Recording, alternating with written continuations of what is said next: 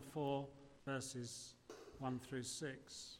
Beloved, do not believe every spirit, but test the spirits to see whether they are from God. For many false prophets have gone out into the world. By this you know the Spirit of God. Every spirit that confesses that Jesus Christ has come in the flesh is from God. And every spirit that does not confess Jesus is not from God. This is the spirit of the Antichrist, which you heard was coming and now is in the world already. Little children, you are from God and have overcome them, for he who is in you is greater than he who is in the world. They are from the world, therefore they speak from the world, and the world listens to them. We are from God. Whoever knows God listens to us, and whoever is not from God does not listen to us. By this we know the spirit of truth and the spirit of error. Heavenly Father, we pray that this word would sink into our hearts tonight. We pray that you would bless and equip our pastor for this ministry. We pray that we would have ears to hear, as the Lord Jesus Christ so often exhorted his disciples and us today, Lord. He who has ears to hear, let him hear. We pray that you bless also Ron and Yvonne. Think of Ron not being so well at the moment with his arthritis. Do bless and be with him and Yvonne this evening, we pray. And we ask these things in Jesus' name. Amen.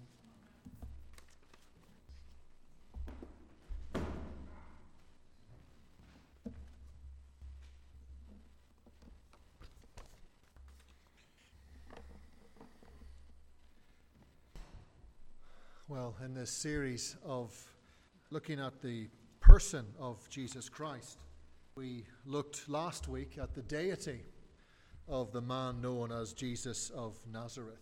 That the carpenter from Nazareth, who, as Isaiah said, would have appeared as nothing extraordinary, nothing unusual about his physical, visual appearance, just like any other Jewish man. And yet, through what he did and through what he said, Jesus of Nazareth was shown to be God incarnate, that he was in fact God manifest in a human body. And the Apostle John writes, the Word, who you remember was God, the Word who was with God, the Word became flesh and dwelt among us. And we have seen his glory, glory as of the only Son from the Father, full of grace and truth. I'm reading a book at the minute by Mark Jones, Knowing Christ. A great book. I don't want to recommend too many books because we can't read too many books. But there's so many great books out there. This is my current one I read usually in the mornings. Mark Jones, in his book, writes, Christians who confess that Jesus is God are the best theologians in the world. They are echoing a confession that has been on the lips of all God's people from the very beginning. And he goes on to quote from a sermon preached by Clement in the 1st century AD. Apparently it's the oldest surviving sermon of the church since New Testament times. And Clement said this, Brethren, we ought so to think of Jesus Christ as of God, as the judge of living and dead. We ought not to belittle our salvation, for when we belittle him, we expect also to receive little. To confess that Jesus is indeed Lord is vital to the Christian faith. For as faithful and true as the messengers from God were who came before Christ appeared, only God, who knows God and has seen God, only he can make God known to us. Secondly, only someone as infinite as God could bear the weight, could bear the full penalty for all the sin of all God's people. No one else could do that. No one else could cope with that unless that person was God. As I thought of that, I remembered a poster I remember seeing in a weightlifting gym. Christian poster. It showed an image of Jesus on a rocky piece of ground, pushing himself up as though he were doing a press-up. And on his back in this image was a big, heavy wooden cross, and across the wooden cross were the words, the sin of the world. So Jesus is pushing up off the ground with this cross on his back, the sin of the world. And the caption on the poster said, Lord's Gym, bench press this. And for that context of a weightlifting gym, it was appropriate for those in the gym who thought they were big and strong, could lift anything in the gym, for them to be reminded that only God the Son could carry such a weight of sin. And thirdly, the deity of Jesus Christ is vital to the Christian faith, for only someone truly and fully God could be the perfect mediator between God and man. And that leads us on and onto our study this evening. And that is, we look at the humanity of Jesus Christ. We've looked last week at the deity and the significance of it. And this week we're looking at the humanity of Jesus Christ. In that Jesus is not only truly divine, but he is also truly human. Paul writes in Galatians 4, verse 4, when the fullness of time had come, God sent forth his Son, born of a woman, born under the law. Hebrews 2, verse 14 reads, because God's children are human beings, made of flesh and blood, the Son also became flesh and blood. Based on those sorts of verses, we could say that without ceasing to be all that he was, the Son of God took on something he had not before. He became human. He became fully and truly human. And there are confessions and creeds that historically have been written, and they're very helpful in summarizing for us what that means and what it doesn't mean. For example, I'll read something to you from the Baptist Confession of 1689.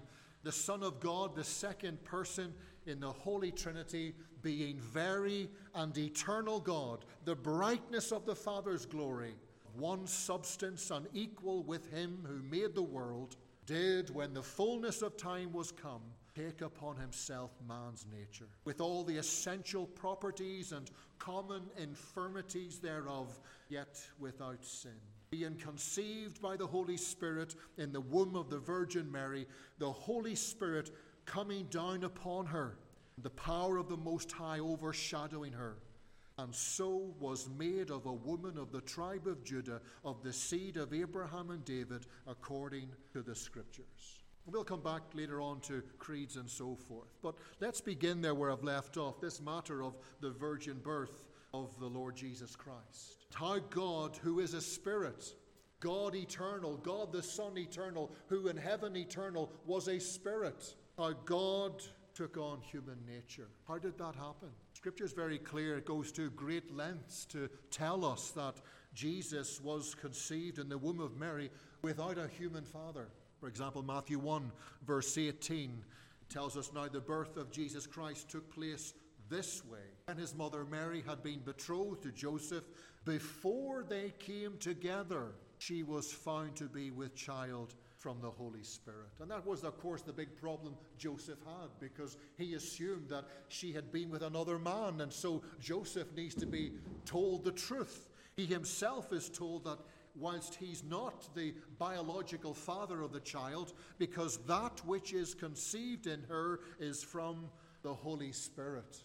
Now, I don't know what you think about pregnancies, but I think every pregnancy is a phenomenal thing. It is a mystery, a glorious mystery. And of course we can, explain it away with the biology of it, an egg and sperm and cells dividing and what happens at what stage, at what week, and so on and so forth. Modern technology now shows us pictures of the baby at its very earliest stages. We can see the beating heart at around 5 to 6 weeks. The body continues to grow and to develop, going on inside the womb of a woman. It's all a truly marvelous mystery. And how true Scripture is then to say that we are all, every one of us, fearfully and wonderfully made. How much more than the mystery and how the eternal Son of God, the one described as the Alpha and Omega, the second person of the Trinity, how much more a mystery for him to change location from heaven to the womb of the Virgin Mary, when, as we sing at Christmas, the infinite contracted to a span and was found in a womb. It's a great mystery. It's a greater mystery than that of normal pregnancy. And this greatest of mysteries happened, as Scripture tells us. Scripture talks of the power of the Holy Spirit overshadowing Mary and so on and so forth. And the divine power creates within her this child, and therefore this child would be great and would be called the Son of the Most High. The Father in heaven sent his Son, and by the Holy Spirit, the Son, and it's difficult to explain this, okay?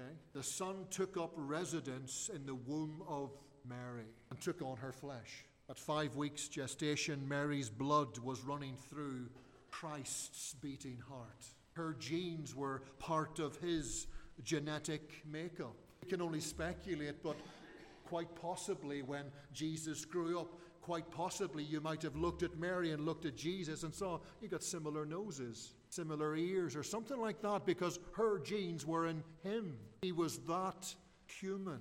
And when we talk about that, when we use that sort of language, we're not making Jesus some sort of demigod. We heard this morning, didn't we, about Achilles, the great legend of Achilles, and how there was a god in heaven, a Greek god in heaven, and how that god became attracted to an earthly human woman, and they have a child together, and out comes this child and this sort of god. That's not what happened with Jesus. Neither did this unique conception of Christ make Christ God. The miracle of that pregnancy wasn't the source of his deity, for he, for all of eternity, had always been God the Son. Now, God the Son, in the fullness of time, God became incarnate. God took on our human nature. Christ Jesus, as one person, now became one person with two natures. And that's where, in trying to understand, trying to define how the two natures of Christ Jesus, the divine and the human, how they can coexist, how they can operate within one person, that is where historically at times the church has drifted into heresy. This is the complicated bit in the person of Jesus Christ series. Last week was straightforward. He is God, full stop. This week we look at his humanity. Well, how does that work? How does the divine and the human work in the one person? And as I say, historically, the church has gone astray. For example, in the late 1st century AD, there was a movement called Docetism. This movement taught that the flesh of Jesus wasn't real flesh, it was spiritual. And therefore, Jesus only appeared to be human. That's the Greek word for appeared. He seemed human, but he wasn't really human. He wasn't a real person like us. Even the Apostle John, when dealing with that false view in his day, he writes in 2 John 7, many deceivers have gone out into the world. They deny that Jesus Christ came in a real body. Such a person is a deceiver and an antichrist. And that's what he said in 1 John 4. To say that Jesus has not come is wrong. It's the spirit of error. It's indeed the spirit of Antichrist. Later on in the 2nd century AD, there arose another view that rejected this virginal conception of Jesus. To say Jesus, yes, was human. Yes, he was the Messiah. But no, he wasn't divine. You can't get around how Jesus can be human and he can be divine. Another view after that was that Jesus, yes, was an ordinary Jewish man who then became inhabited by the Word. So Jesus was just an ordinary bloke walking down the street, and then into that ordinary bloke comes God into like a possession of sorts. And that person, Jesus, then takes on this second person of the Trinity. Sometimes heresy started in reaction to previous heresies. Someone came along wanting to correct what had been said before, and they themselves end up making another hash of the job. For example, someone would say, yes, the Word became flesh. Yes, he definitely took on a human body, but he didn't have a human mind. He wasn't truly, fully human. But that he took on a human body, a human mind, yes, we've got to get that right, but he wasn't co-eternal. See, it just swings from side to side, emphasizing the deity or emphasizing the humanity. And so for a couple of centuries, the understanding of Jesus Christ, having those two natures, the divine and the human, swung from so emphasizing Jesus' humanity that his deity was reduced, or his deity was so emphasized that the significance of his humanity was downplayed. It was usually always the common agreement that Jesus had two natures, but there was often that disagreement on what Mark Jones calls the quality or integrity of the two natures as they related to each other. Church history is interesting. It would scare you, actually. It would scare you, the wobbly foundations of the church. That's not heresy, don't get me wrong here. Our foundations are on Christ and so forth. But in terms of the early church post-apostles, it's not great. There's a lot of confusion, a lot of wobbling until they settled down and got their creed sorted out of which then has come the orthodox understanding of what is the Christian faith. In this matter of how the divine and how the human natures of Jesus Christ work together, it wasn't until the 5th century AD, until 451, that this Chalcedonian Creed was drawn up, which summarized as clearly as possible how Christ, being one person, could have two separate natures. And in the English, it's one long sentence of 195 words. I'm not going to read all of it to you, but let me read a few sentences. Truly God and truly man, consubstantial, meaning having the same nature as, consubstantial with the Father in Godhead, and the same consubstantial with us in manhood. Like us in all things except sin, born of Mary the Virgin, the same Christ, Son, Lord, unique, recognized in two natures, inconfusedly, that's a new word, unchangeably, indivisibly, inseparably, one person, not divided or separated into two persons, and so on and so forth.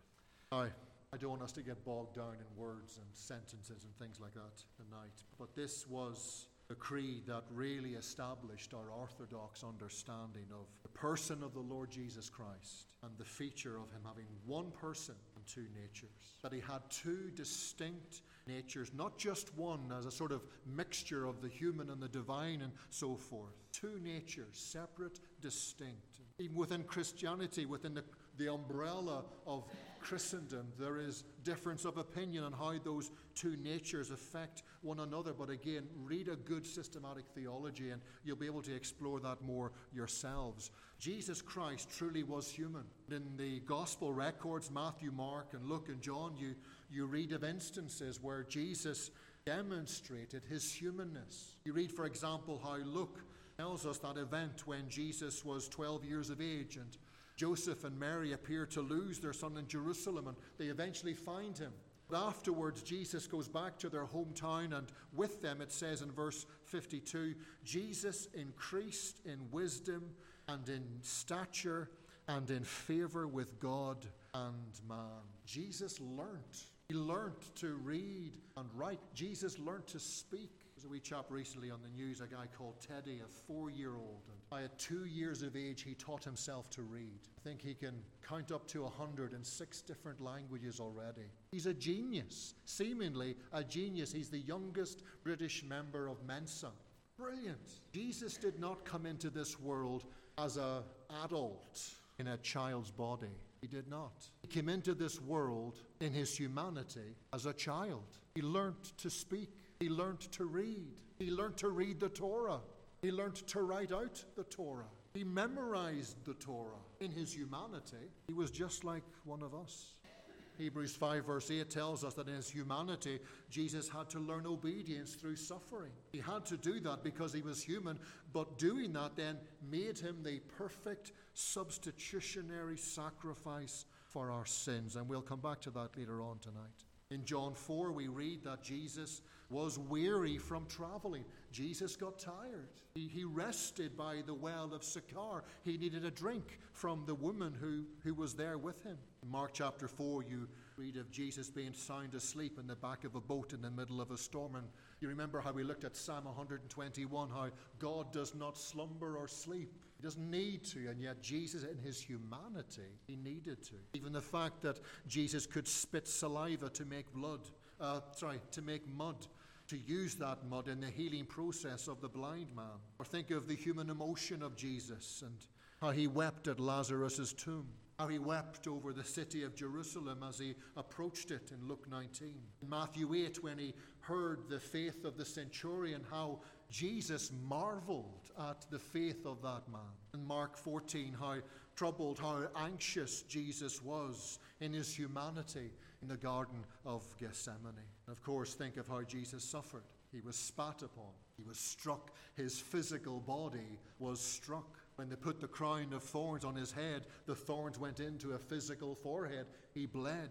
Jesus bled and died. Arguably one of the most important, one of the most significant proofs of Jesus' humanity was when the Roman soldier thrust the spear up into the side of Jesus to check if he was dead. John, who was an eyewitness of all of this, he tells us that when he watched this, he saw blood and water come out, and that is crucial. It's a detail that's worth noting. Through all the suffering that Jesus faced, through his flogging, through his crucifixion, the internal impact of that suffering apparently would have caused a buildup of fluid around his heart. So, when Christ dies, when the spear is then thrust up in underneath his rib cage, it ruptures that buildup of fluid around the heart, out of which then pours the blood and the water. It was a real body. It was real flesh. It was real blood. Jesus had truly died as a fully human being with a genuine human body. That's why John writes his first letter. He opens with those words, "We proclaim to you the one who existed from the beginning, whom we have heard and seen. We saw him with our own eyes and touched him with our own hands. He is the word of life." Those disciples, they spent 3 years with Jesus. As far as we can tell, it never once crossed their minds that he wasn't as human as they were. So Wayne Grudem writes this in his systematic theology. Was Jesus fully human? He was so fully human that even those who lived and worked with him for 30 years, even those brothers who grew up in his own household, did not realize that he was anything more than another very good human being. They apparently had no idea that he was God come in the flesh. So there we have the humanity of Jesus Christ. But so what? So what? Why must we as Christians insist on this? We insist on his deity. Why must we insist on his full humanity as well? Well, let me close tonight with 4 quick reasons. If you read Wayne Grudem's theology, he has 7. I've pinched 4 of them just for the sake of time. First of all, the Lord Jesus needed to have full humanity in order to act as our proper and perfect representative. Remember what the Apostle Paul writes in Romans chapter 5, where there he's comparing the historical human Adam with the historical human Christ. For example, verse 15, the sin of this one man, Adam, brought death to many. But even greater is God's wonderful grace and his gift of forgiveness to many through this other man, Jesus Christ. See the comparison there. Verses 18 and 19 expand that comparison of Adam's disobedience and what that meant for us, namely our condemnation.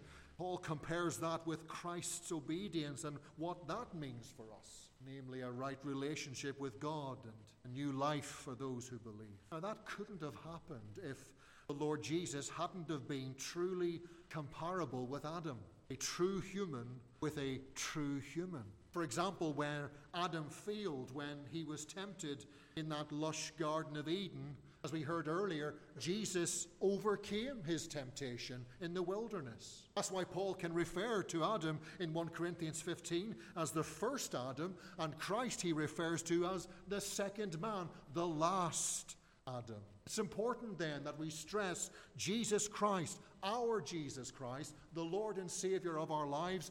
He was definitely, truly human. He had to be. Secondly, the Lord Jesus needed to fully share our humanity in order to be our proper and perfect substitutionary sacrifice. Quite simply, how could Jesus have properly and truly taken our place in suffering and dying for our sins if he wasn't truly as us, as a human? And the writer to the Hebrews, he stresses that in the way he words it. Hebrews 2 verse 16. He says, surely it's not angels that he helps, but he helps the offspring of Abraham. Therefore he had to be made like his brothers in every respect, so that he might become a merciful and faithful high priest in the service of God, to make propitiation for the sins of the people. We're going to come back to that again as we move on in our series to look at Jesus Christ as our prophet, our priest, and our king. But there you have it. Not even a suffering archangel would have satisfied God.